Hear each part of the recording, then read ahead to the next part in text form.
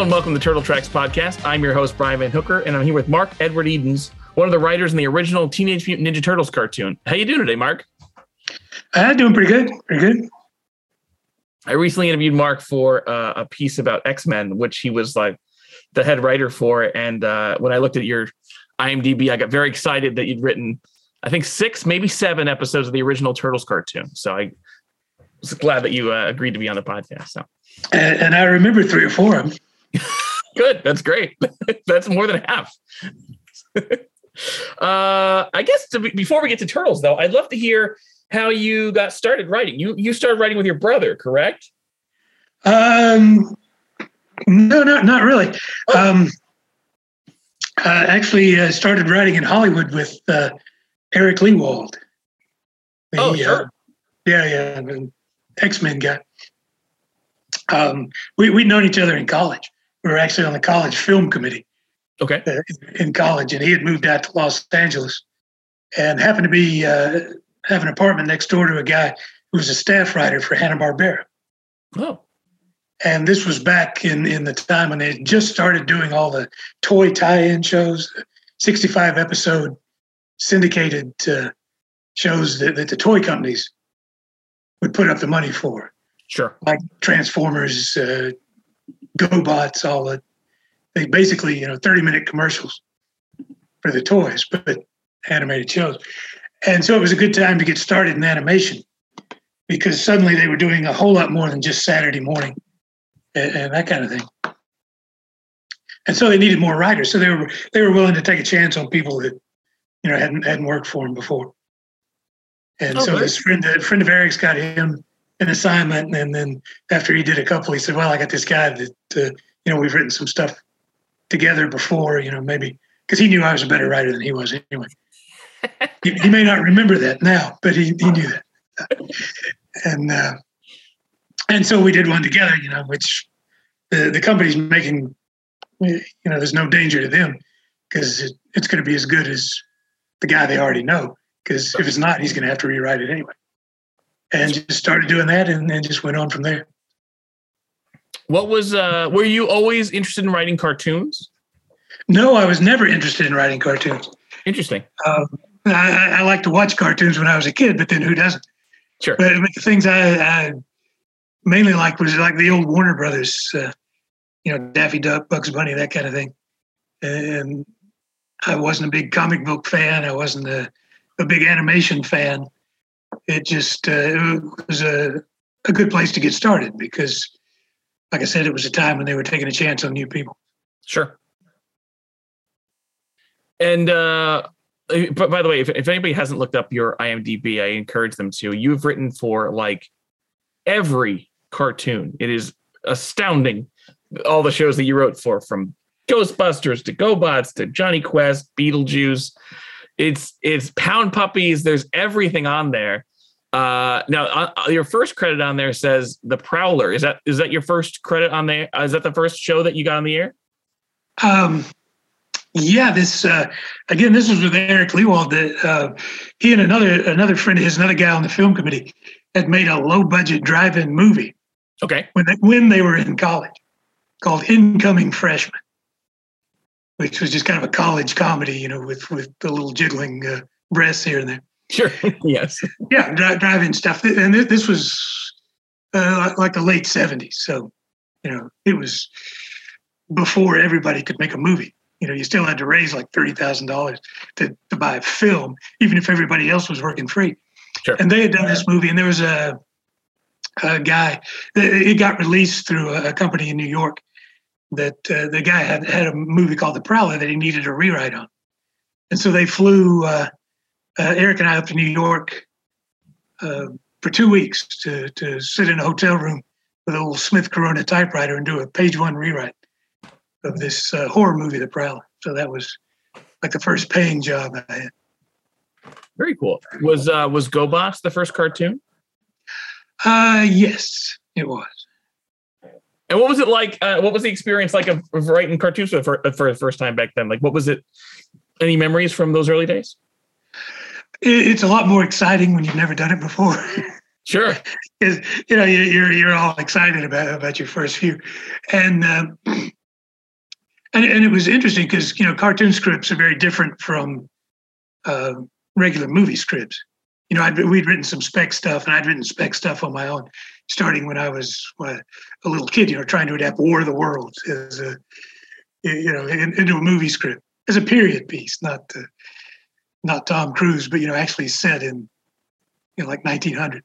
Oh, wow. That kind of,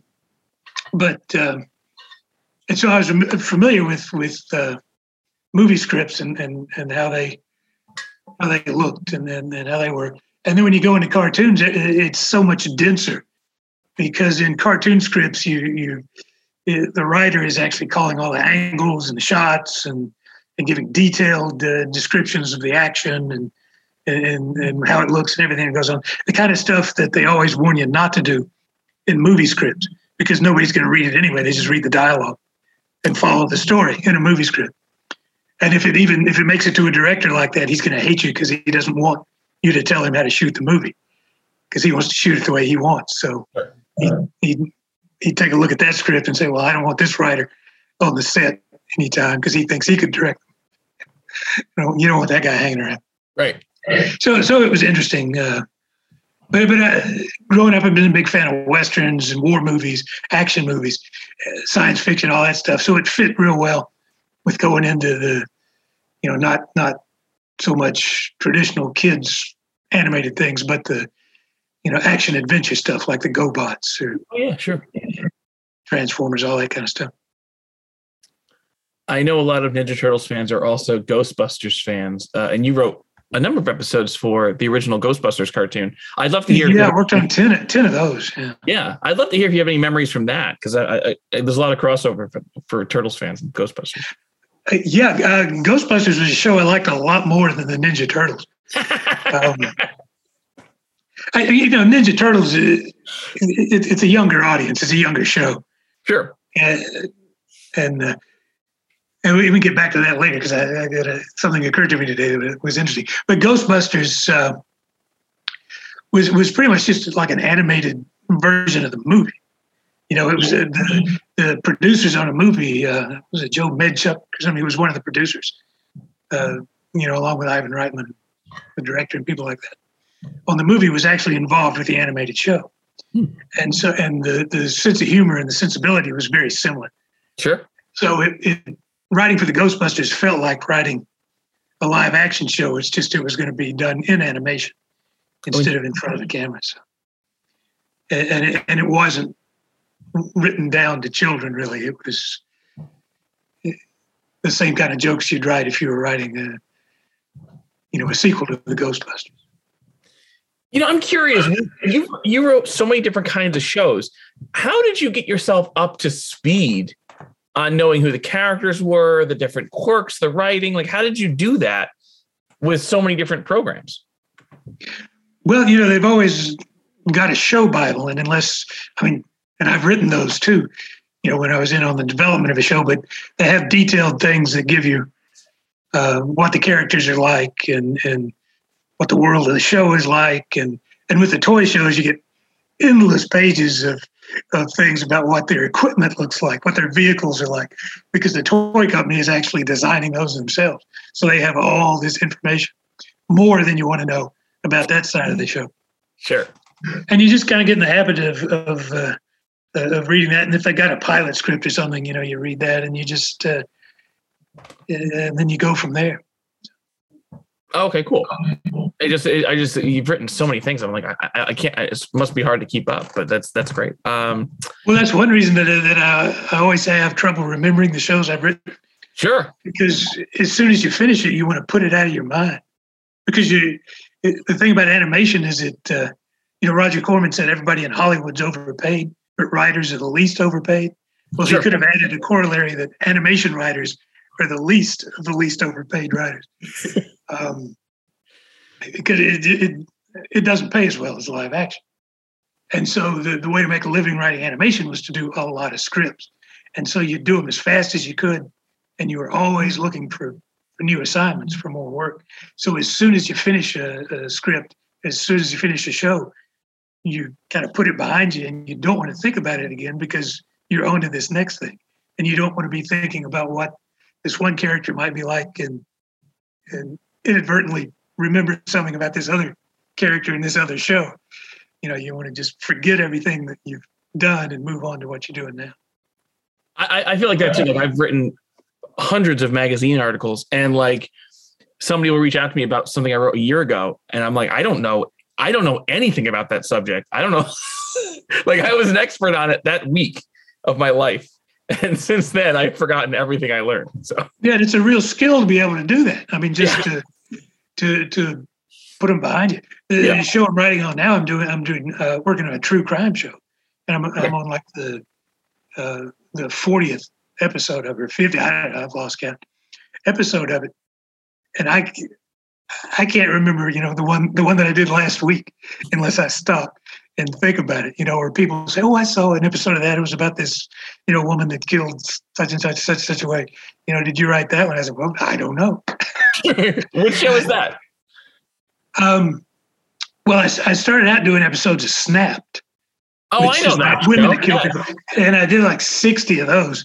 And then the same production company moved me on a show called Fatal Attraction. Okay, cool.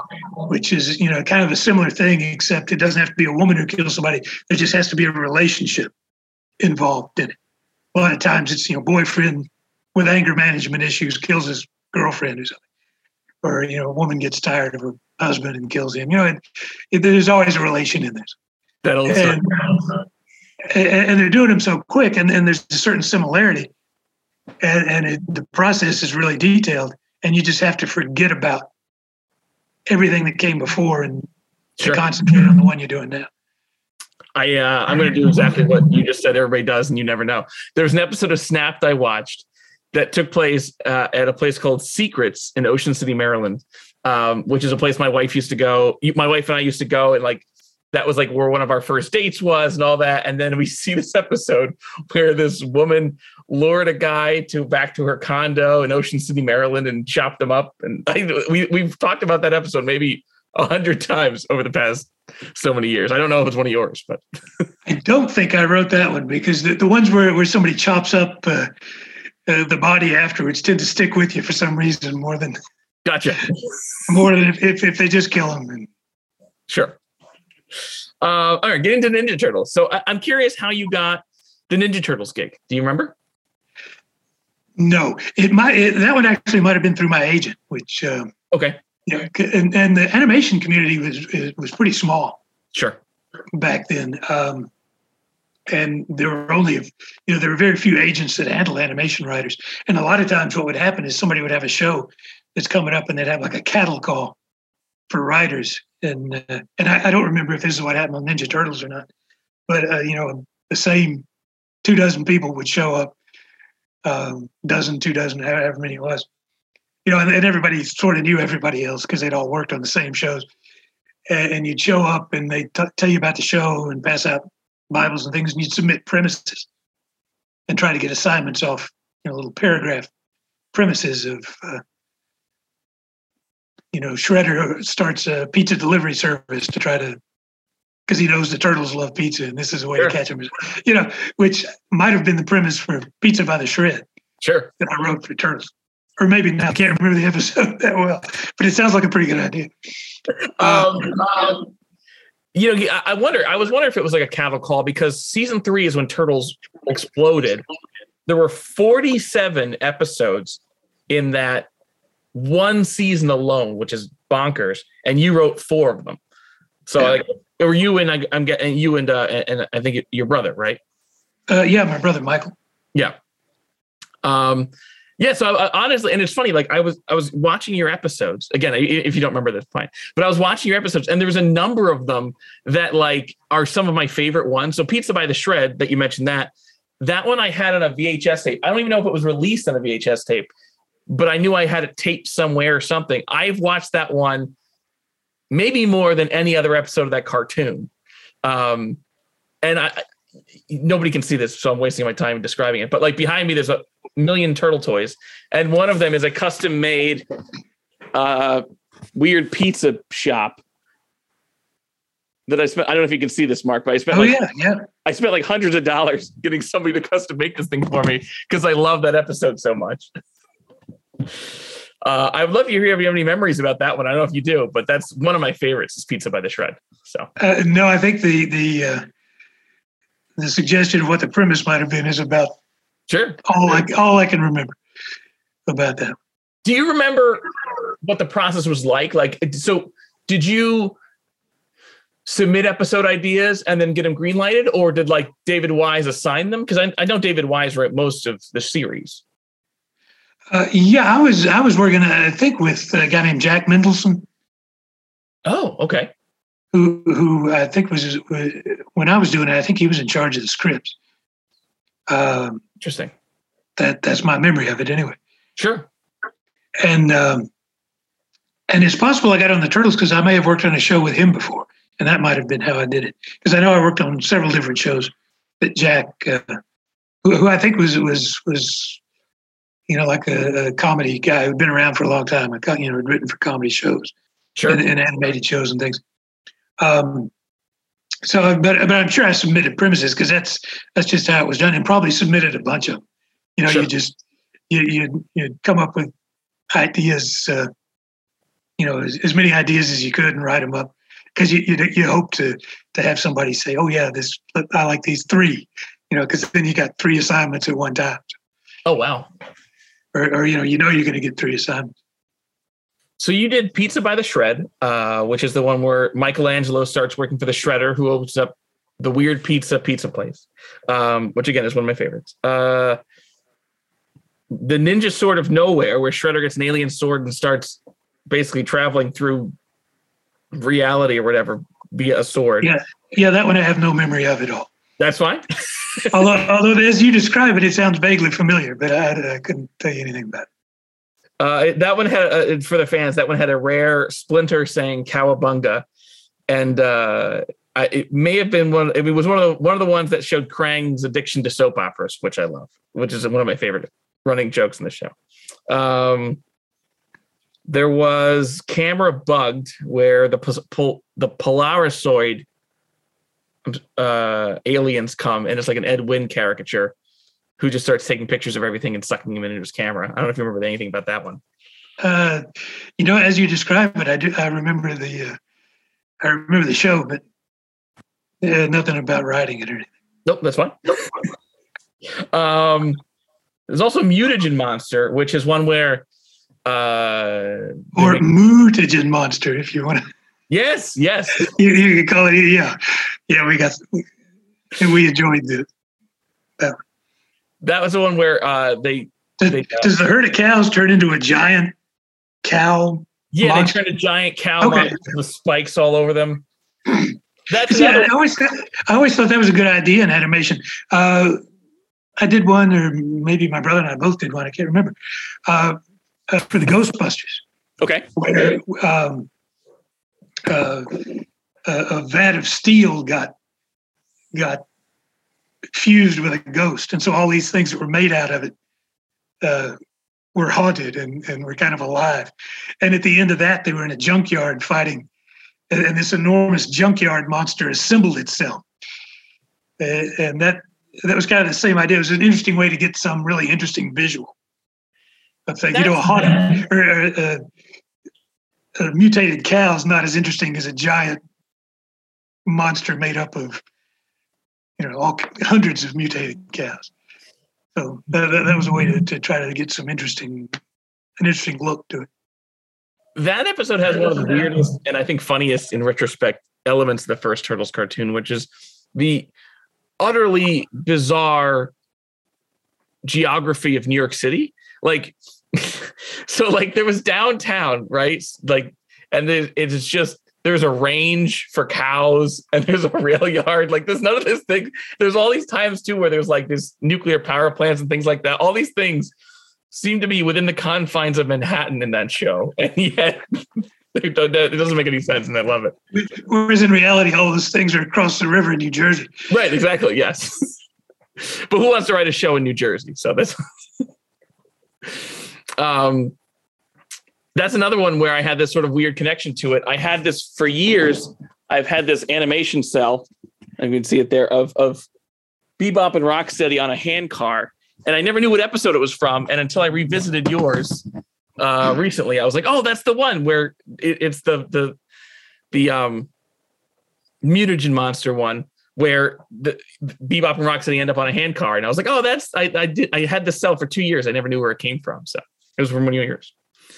Hand car is the kind of thing that people only put in an animated show because they used to watch old Hanna-Barbera cartoons or old Warner Brothers cartoons, because a hand car is something that nobody these days has any experience of except in some old movie or old cartoon. Yeah, it's just some old comedy staple, which is great. Or even and Western staple too, of course. So those were the ones you wrote during season 4. And then you came back in season 9. And I don't know if you remember these, but these are like the first 3 episodes or first 2 or 3 episodes where they introduced the new villain, the bad guy Dreg. Yeah, I have absolutely no memory of those. In fact, when I went back and looked at episodes of the show, and I saw something about how, the feeling of the series had changed. It had gotten a little more dramatic, a little less comedic. And I was thinking, well, I must not have written any of those after that change, because I remember it just being pretty much straight comedy. And then I looked at the list of episodes and I thought, oh, well, I guess I did right. Yes, you wrote 2 or 3, depending upon where you look. And it introduced the new bad guy villain, and the whole mood of the series had changed to be darker and edgier, but like the fun was also kind of gone. So it was like this revamp that I don't know if they were as fun to write. I wonder. So probably not, because with a show that where the basic premise is silly. I mean, correct me if I'm wrong. My understanding was the origin of the Teenage Mutant Ninja Turtles was just somebody doing an underground comic who tried to think of the stupidest sounding superhero, team that he could think, and he put together, Teenage Mutant Ninja Turtles, because none of that made any sense all put together. That's not falling off the mark. Yeah, that was my understanding. Yeah. And trying to write a dramatic show about a concept that's on the face of it is silly. Yeah, isn't nearly as much fun as writing a comedy about that concept. I mean, the comedy of that show is what, I still watch it on a semi-regular basis because I'm nostalgic and whatever, but also there's genuinely a lot of good gag writing on the show. Like there's a lot of really fun, in your episodes were great examples of that, where there's genuinely funny jokes where characters are breaking the fourth wall and doing all kinds of weird things. And there's a lot of actually funny jokes on the show, even when the show stories are whatever sometimes. Yeah. And, some of that could be the influence of people like Mendelsohn, who were who were in charge of the scripts, who had written a lot of comedy and things. I always find comedy more fun to work on because you get some immediate gratification as you're writing it. Yeah, sure. If you're writing a show like the X-Men or even more so Exo Squad, if you're familiar with that one. Oh, yeah. Where it's trying to be really dramatic, and sometimes you're killing characters and people are all upset and there's all this angst and drama and things. Whether it works or not depends on how well it's done. Yeah. So often your experience is you write it and you see it as being really good when you write it, and then you watch it and you think, oh well, that there's this animation moment where it doesn't work and it really takes you out of it and stuff. Whereas if you're writing gags, if you're writing funny lines in a comedy, as soon as you write it, you think, that's going to be funny. They're going to laugh at that, because you would laugh at it if you see it. Yeah. And so you get some immediate satisfaction. You can look at the script and think this is good. Yeah. Whereas with a dramatic thing, you're not sure until they do it. Let me ask you, and this is just speaking sort of generally, it doesn't have to be specifically Turtles. What was your process like writing with your brother? How would you guys go about, writing these episodes? Do you recall? Not specifically on the Ninja Turtles. Yeah. I've written a lot with people, and I don't actually like it. Oh, interesting. Yeah, I'd much rather do it myself. I'm one of those people, I don't like it until I've done it, and which is why I wasn't a very good story editor. I've story edited, a couple of series, and I rewrote too much because I didn't like it until I completely changed it and made it the script that I would have written. And to be a good story editor, especially if you're doing a show with a lot of episodes, in a way, you have to be less of a perfectionist. Oh, interesting. You have to take these people's work and say, well, yeah, it's good enough. Not change it. Otherwise, you get bogged down. Sure. And you end up doing too much. So even though I wrote a lot of stuff with Eric Lewald and a lot of stuff with my brother, Michael, I prefer working alone. And so sometimes when we would work together, we'd almost end up doing it separately. Michael didn't. I liked writing outlines because you're making up the story and you're making up stuff. And if you think of a joke, you can put it in the outline. You can put in as much and do as much detail as you want. Sure. And writing the scripts is kind of tedious because you're thinking about an action scene and you think, well, a close up and then a tracking shot where he jumps and is going to hit somebody, and then you get another angle here where you see the guy getting hit, and that's kind of hard work. Sure. You can do it real fast if you really get into the concentration of it. I once wrote this was for Defenders of the Earth. I was doing a script for Defenders of the Earth, and I wrote 7 pages in an hour and a half, 15 minutes a page. Good God. Or a little better that would be a little better than 15 minutes. Because you're seeing it and you're just writing it down as fast as you see it. Sure. But it takes a lot of concentration where it's not as much fun as just writing an outline. So sometimes when I'm working with my brother, I would end up I'd write the outline and he'd write the script. Okay. Or I'd write an outline and then he'd do the first 2 acts and I'd do the third one, or something like that. We just I know on some show, I can't remember what it was, we ended up sitting at Eric Lewald's table, at a dining room table with computers, kind of writing at the same time, just to see, whoever finished their act first had to go in and do the next one. And when we got on to Exo Squad, I ended up writing like all the outlines for the last season of Exo Squad. I just wow, kind of wrote them all. Well, in Wing Commander Academy too. I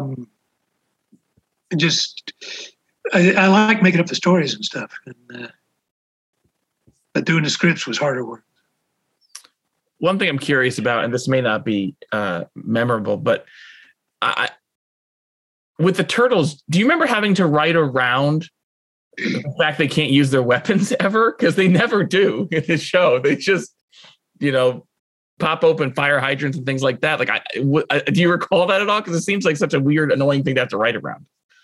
Yeah, although that show may not have been as bad as it sometimes was.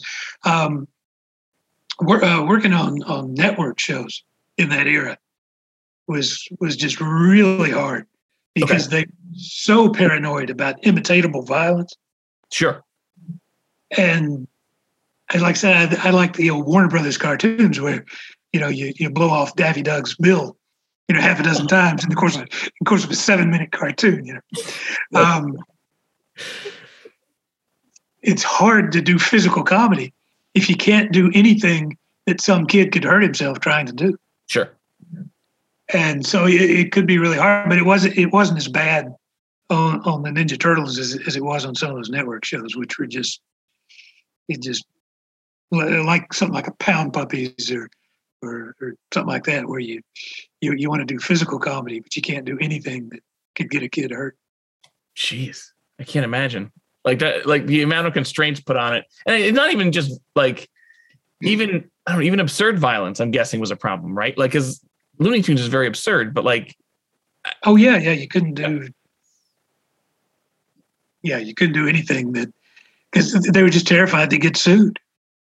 Wow. Some kid somewhere would, pick up a gun and shoot somebody. And he would have watched a cartoon where somebody fired a ray gun and hit somebody and killed him. And I don't remember that episode of Pound Puppies where somebody shot. Well, I can't remember any episodes of Pound Puppies either. I think The worst show I ever worked on was one from that era called Foofer. What's that? Please tell me. It was like a sitcom with dogs. Foofer was some kind of blue dog. Okay. And it was the same time I was writing for the Pound Puppy. And it was like a sitcom, but they wanted physical, comedy. They wanted pratfalls and things, but they were so paranoid about what you could do that it was just really, really hard to do. Which was your favorite to write for? On the other side of that, of any show? Yeah, was it Ghostbusters?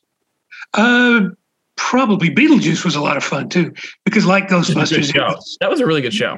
It was growing out of a comedy that wasn't for kids. Yeah. And you had the characters in the setup that wasn't specifically tailored for kids. So you're doing jokes, basically for adults that you think kids probably think it's funny too. Sure. So Ghostbusters and Beetlejuice, and there's a show Astoria edited. It was a big flop, but I liked it a lot, called Little Shop. Okay. Which was an animated version of Little Shop of Horrors. Oh wow, I don't know this show. Oh, okay. It was it was done for Fox, I think, because Margaret Lesh was involved. It was that one was really satisfying because I think I wrote all the outlines for that one too, and was involved in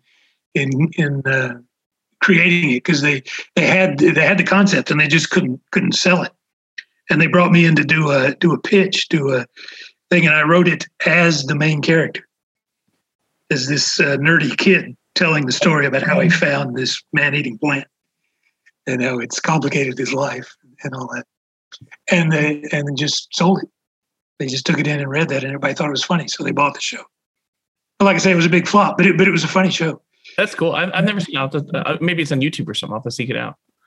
It did not appeal to little boys because it was about a nerdy kid named Seymour Krelborn. Sure. Who was always being put upon and everything. So it was only popular with girls. If when I watched it, when it came out, it was all doll commercial and things during the commercial breaks.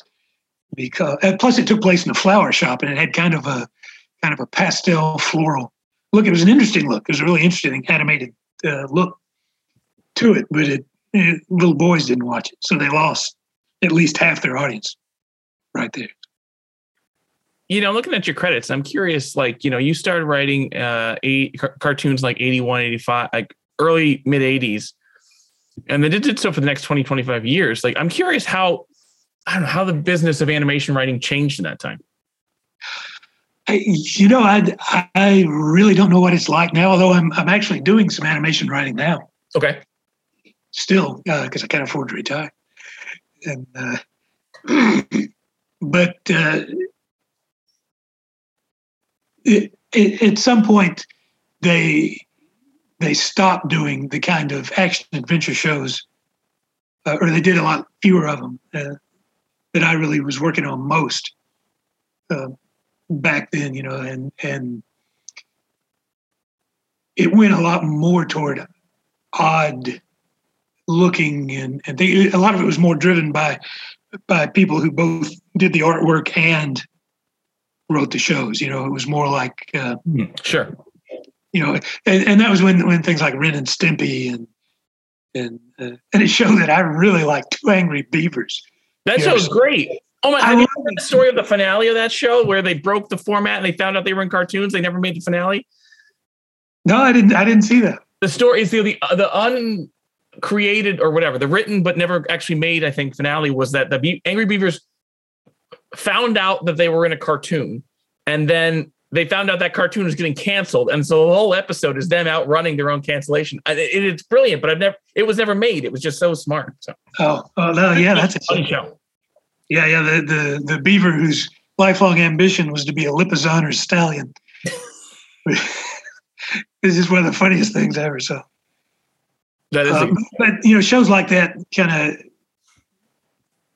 of change things a little bit, and And that was around the time when I started getting less work and, Sure. and doing it. I mean, there's still some things being done. I went on and did, some things for Mattel and stuff that were the old kind of action adventure sort of things, Acceleracers. We did a bunch of those and stuff. Sure. But the business changed. Yeah. Which is why I'm doing shows about people killing people. Right. Where plenty of violence is okay. That's fine. Yeah, they're never going to stop doing that. So. Yeah, I hope. Evergreen. I wonder what was more violent, the Looney Tunes cartoons or what you're writing now. That's probably Looney Tunes. Probably. Let's see. I want to ask you, you also worked, if you don't remember, that's fine. On one of your episodes, you worked with Bob Forward, who would go on to create Beast Wars. Do you remember what working with him was like or no? No, and I know Bob Ford, but I can't remember. That's fine. The only thing I can remember about Bob Ford is that at the poker games we used to have at Eric Lewald's house, where there were certainly a lot of animation writers and things, and Bob Ford was not there. But there was animation writers and a producer that I knew, and people like that would get together and play poker once a week. And every time somebody mentioned Bob Ford, somebody else would say in a very serious tone, "Young testicle pilot." What? Instead of test pilot, young testicle pilot. Okay. Which kind of somehow brought up an image with Bob Ford at the same, an odd image in your mind. That joke has stayed with me, but I don't remember Bob at all. That's fine. It also says that you co-wrote an episode with David Wise. Do you remember David Wise at all, or do you recall working with him at all, or? No, I don't remember him at all. That could be one where they had an outline, and then it was rewritten or whatever. Sure. And he didn't have time to do the script, so they got me to, or vice versa. Sure. That I did an outline and they gave it to him. I don't know what it was. That's fine. I think I'm set. I'm going to ask you this question because I ask everybody, but if you don't have an answer, fine. Do you have a favorite Ninja Turtle? The problem with the Ninja Turtles was telling them apart because they're all the same. And in fact, this is the perfect setup for the brilliant insight I had when I was trying to remember things about the Ninja Turtles. Sure. It occurred to me that the reason they were so popular with kids is because they all look alike. So that when kids are playing the Ninja Turtles, they don't all want to be the same one. Yeah. If they're playing X-Men, they all want to be Wolverine because he's cool and he slashes things with his. No kid wants to say, "I want to stand there and pull my glasses off and incinerate people with my eyes," right. Because that's not fun. Right. Jumping around and pretending you're slashing people with the claws that burst out of your knuckles. That's fun. And with the Ninja Turtles, nobody looks cooler than anybody else because they all look alike except for. And I had trouble telling them apart anyway. I mean, the names they all sound alike because they're all Renaissance artists. And another thing that I think was a key to their popularity with real young kids is in terms of characters, they only had one trait apiece.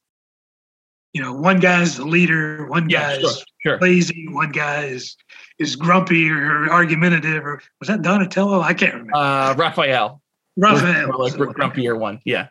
Donatello was the smart one, and Mikey was the funny party guy one. No, okay, there you go. And Leonardo was the leader. Right? Yes. Yeah. Yeah. Okay. And so that makes it real easy for kids to become the character. Yeah. There's not any kind of complicated nuance to the character. They're just a basic trait.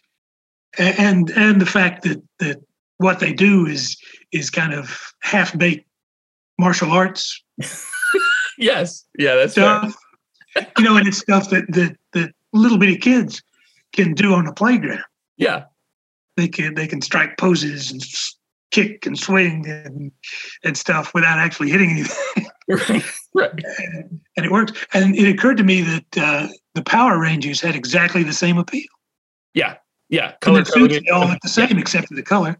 Yeah. They do, martial arts poses and stuff. Yes. There isn't really There's a lot more posing than fighting in those shows. Yeah, well, yeah, there is that. Yeah. And then it occurred to me that the titles are similar. Yeah. Mighty Morphin Power Rangers. Yeah. Mighty Morphin Power Rangers. And there were other shows, and I can't remember what they were, but it's like the powers that be thought that was part of the success, was the name of the show. Turtles came out too, there was a lot of shows that like Biker Mice from Mars and Street Sharks that were just, let's just do turtles with different animals. There was a lot of so much success. There were even ones that had similar long, bizarre names. Certainly. That it's like they thought that was part of the appeal, so they would try to copy everything, which is how it works. Instead of Turtle, then, do you have a favorite Ghostbuster? We'll end with that. How about that? You know, when I started writing Ghostbusters, I had trouble telling them apart. To a very small extent. It had been a while since I saw the movie, and so I remember the first one I wrote. It's like Harold Ramis and Dan Aykroyd's dialogue was all switched because I had the characters confused. That's hysterical. But apparently it worked. It's hard to say. That's fine. Because the Ghostbusters work so well together. Yeah. I mean, they really, it wouldn't, as much as everybody likes Bill Murray because of the attitude and stuff, sure. and the opportunities for funny lines if you're the writer. But if it just been him, it wouldn't have worked nearly as well. You had to have the characters to work off of. I can tell you my favorite Ghostbusters episode. Sure, please. Yeah, that sounds good. Which was Ghost Fight at the OK Corral. Okay. Which partly because it looked better than any of the others. The animators liked it a lot, probably because I think it was animated in Japan, maybe. Okay. And they were probably all Western fans. And so they just loved the script. So they went to full, Ennio Morricone on the big gunfight at the end, with close-ups of people squinting and hands, slowly sliding toward their weapons and all that stuff. And so they really made an effort to make that one look good. Oh, that's cool. Plus, I had read a lot of Westerns when I was an adolescent, kind of a guilty pleasure. And they quote a big passage from supposedly from this Western writer, Dewey Lamort, who was making fun of Louis L'Amour, who was like the biggest Western writer ever. And the passage is almost exactly from a Louis L'Amour book. And it sounds really silly. I enjoyed making fun of these books that I used to read. I'll have to revisit that one. That's cool. I'll have to read it turned out well. It's a nice poker humor. That's great. What was the name again? Remind me. I'm sorry. Ghost Fight at the OK Corral. All right, cool. That's my homework for this evening. Although the best premise was one that my little brother came up with when he was just a kid. We told him, you come up with a premise, for us or something. And he said, it goes to Houdini. They catch it and it keeps getting out of the trap. That's great. That's really funny. That's the best idea I've ever heard. That's really good. Yeah. Yeah, and that turned into a really good episode, The Cabinet of Calamari. I'm guessing you just have to punch the ghost in the gut, and it's we didn't do that far, but we should have. Well, anyway, I know you're trying to get rid of me, so No. This is great. I appreciate it. But you can tell I like the Ghostbusters because I actually like to talk. I actually remember those, and I like talking about them. Well, honestly, it's a pleasure to talk about that too. So, like I said, there's a lot of Ghostbusters fans in this audience too. So I appreciate talking all of it. And if any turtle memories come to you, I'll have you back. Well, I'm sorry, I can't remember. No. Remember more about it. I'm really what interests me, and because I'm a huge animation fan, is to hear how what that process was like and how things changed over the years. So this has been great. I really do appreciate it. But which turtle did which joke which turtle said is not as interesting as getting to learn a bit about what you've been through. So thank you. Yeah, it's so different now. That I really wouldn't know how to get started. How to get into it now. Sure. Yeah, it's a completely different world. Seems like. And then I think in a lot of ways the shows maybe not the ones specifically aimed at kids, which I still find kind of insufferable. That part of the interesting thing about me writing for animation is I never liked writing for children. Interesting. So I think that's what gave some of their edge back then. I wonder. Like there's a lot of, like I said, there's a lot of gags on Turtles that I think are really funny. And Ghostbusters is another good example of that. I wonder if that's what some of it was, because a lot of people went from sitcom writing into, and like I have a friend named Ron Friedman who did a lot of Transformers stuff and all that, and he had written for Odd Couple and all that before then. And it's just I wonder if that's where, because they got their training ground on different kinds of writing, is why those cartoons had some edge to them. So it could be. I knew a lot of guys, animation writers, and I say guys because back then when we were doing all those action adventure shows, it was mainly men who were writing the cartoons, and it was there were some that liked writing for children and that were actually good at it. You know, who would write lots and lots of episodes for Disney for Winnie the Pooh. Sure. And you know, and we're good writers, really good writers, and could write the other stuff too. But they liked writing that stuff. You know, I tried to get assignments on the Smurfs. Okay. And I wasn't Smurfy enough, so I could never. Could never get an assignment because it was aimed at such a young audience. Yeah. But a lot of the writers, you can pretty much have your dialogue written for you when half the words are the word Smurf. So you think it's easy. But a lot of the people were people that would rather have been writing, you know, big budget action movies, war movies, and had grown up watching television in the 60s and 70s. And when it was, you know, when the movies that they were rerunning were all John Wayne Westerns and war movies from the 60s and stuff. And so they were really into movies that were supposedly for adults, but the kids really liked. Oh, yeah. For sure. They brought that same sensibility to the animation that they wrote, where they were writing stories for adults, but they were doing it with the idea that, well, you know, I watched war movies when I was a kid. I'll want to watch this, you know, kids will want to watch this animated show where it's simple enough for them to follow and understand, even if it is about an intergalactic war. I wonder if that's a skill you had to learn, is like because of your influences, but then you're writing for children, if you had to pull your punches a lot. Yeah, you do it sometimes. I mean, and you were always excited when you could get something in that, you know, sure, yeah, they didn't like, you know, a drug joke in Ghostbusters, you know, where the guy gets real dizzy and says, "Oh, I haven't felt like this since Woodstock." You know? Sure. You know, it's a drug reference. Slip by, right? Yeah. But yeah, it's just you accept it. I mean, you know, it's like having to make the stories, having to tell you stories in 22 minutes. Sure. You know, it's just a given at the show. Yeah. That there's certain things you can do and you can't do, and you know, it's their money. It's their show. Yeah. Sure. They're paying you to write it. If you can't give them what they want while trying to give yourself something that you like too, you know, you shouldn't be in the business. Absolutely. Well, Mark, this is a huge pleasure. Again, I encourage people to check out your IMDb page and see the numerous cartoons you've written. And you had a huge influence on X-Men, which is a great show too. So, I checked out my IMDb page trying to get ready for this because I was looking up to see, you know, how many episodes of the Turtles I wrote. Yeah. First thing on the page is a show I've never heard of. So you can't always trust IMDb. Oh yeah, that's very Corn and Peg. Yeah, whatever that is. Yeah. Yeah, I have no idea what that is. I don't either.